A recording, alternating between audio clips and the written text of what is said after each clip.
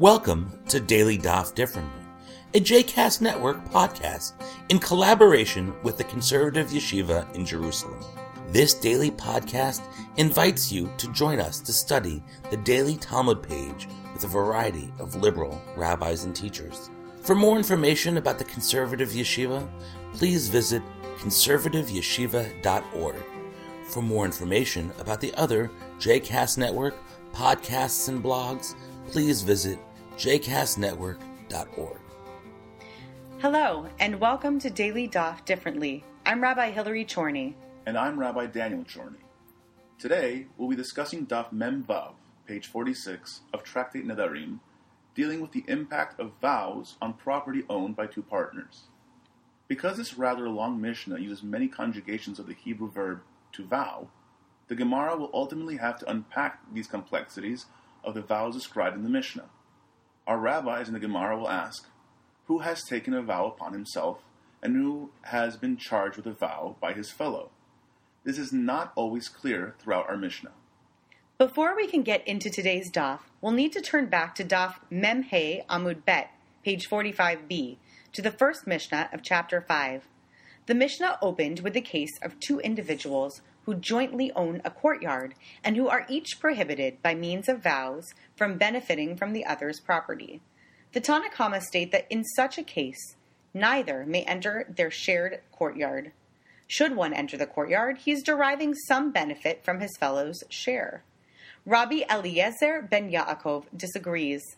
He believes that both may enter the courtyard because when they enter, each is entering into his own share. The Mishnah continues onto today's daf, Mem Bet Amud Aleph, page 45a, stating that it's further forbidden for either person to place a mill or millstones or an oven on the property or to raise chickens there. Now our Mishnah brings a second case. If two individuals share a courtyard and only one of the individuals is bound by a vow not to enjoy his partner's property, the Tanna Kamma state that one who is bound by that vow cannot enter the shared courtyard. Again, Rabbi Eliezer ben Yaakov disagrees.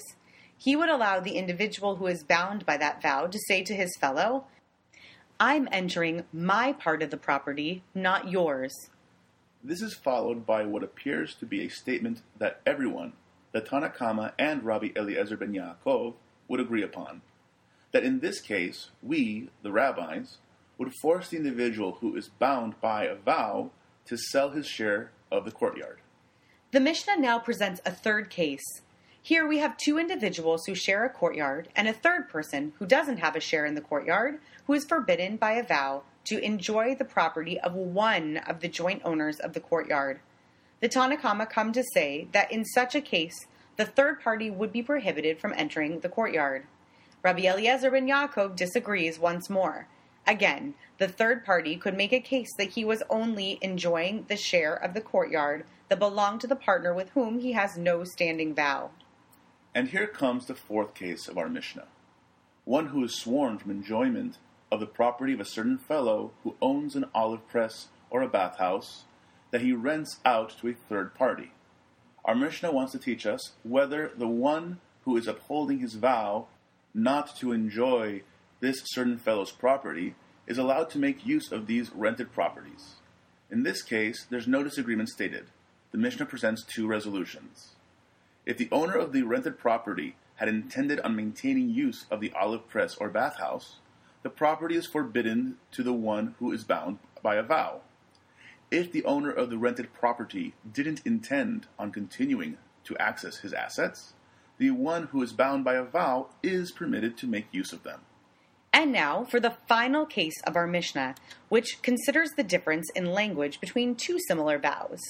If one individual swears to another, Konam levetecha she'ani nichnas v'sadecha she'ani lokeach, I swear not to enter your house nor reap from your field, then the vow is nullified when the owner of that house or field either dies or sells the property.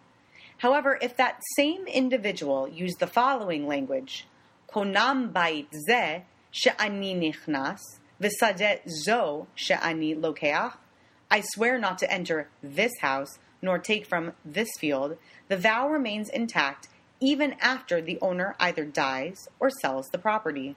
Thus ends our Mishnah. The Gemara on Amud Aleph wants to understand the case that is not presented in our Mishnah.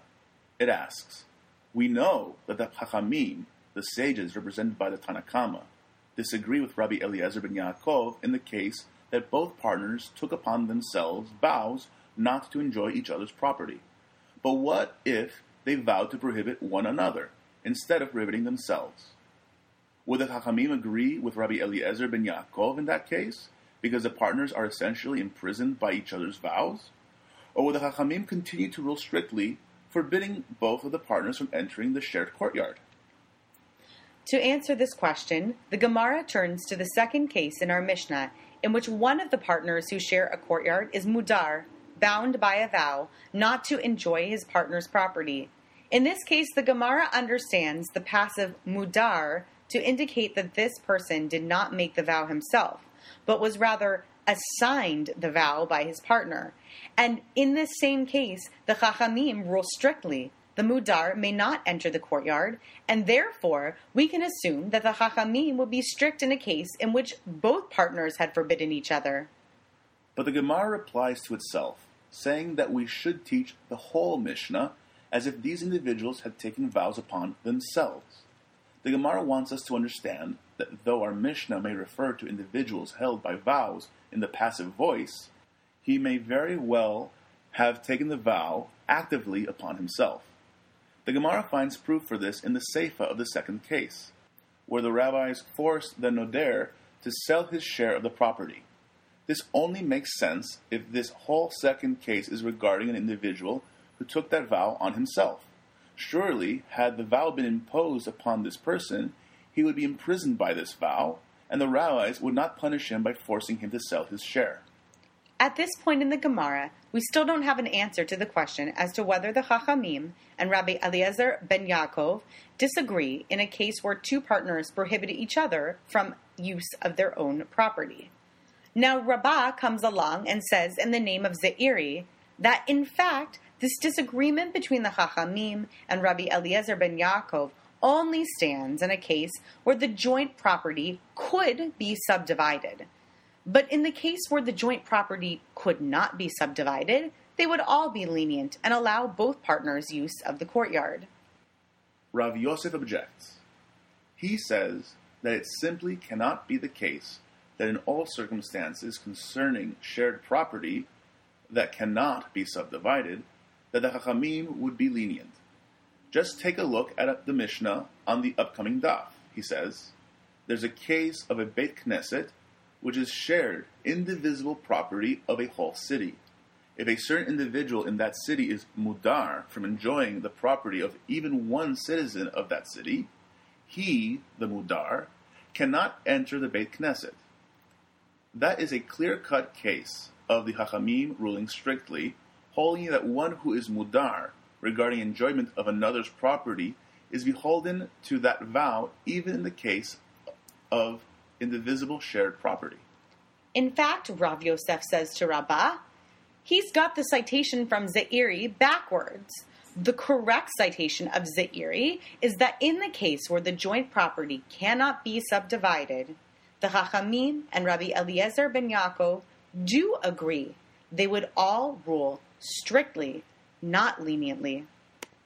Rav Huna steps in to say, in the end, the halacha in all these cases follows Rabbi Eliezer ben Yaakov, and the Gemara brings Rabbi Elazar, who also says that the halacha in these cases goes according to Rabbi Eliezer ben Yaakov. In the end, it doesn't matter whether Rabbi Eliezer ben Yaakov and the Chachamim either agree or disagree, because our sugya ends with the assertion that Rabbi Eliezer ben Yaakov's opinion prevails in all cases. The only question remaining is, who has the correct version of Ze'iri's teaching in regards to indivisible shared property? If indeed Rav Yosef has the correct teaching, then Rabbi Eliezer ben Yaakov would have ruled strictly over indivisible shared property. If Rabbah has the correct teaching, then Rabbi Eliezer ben Yaakov would have ruled leniently. The halacha in this case remains unresolved. The rest of the daf moves on to another Piska of the Mishnah, specifically dealing with the continued rights of a property owner over a rented piece of property. The next Amud, Mem Zayin Aleph, will also continue with discussion of other Piskaot of the Mishnah. This has been Daily Daf Differently. Thanks for listening. I hope you've enjoyed today's episode of Daily Daf Differently, and that you'll join us again tomorrow for a new page.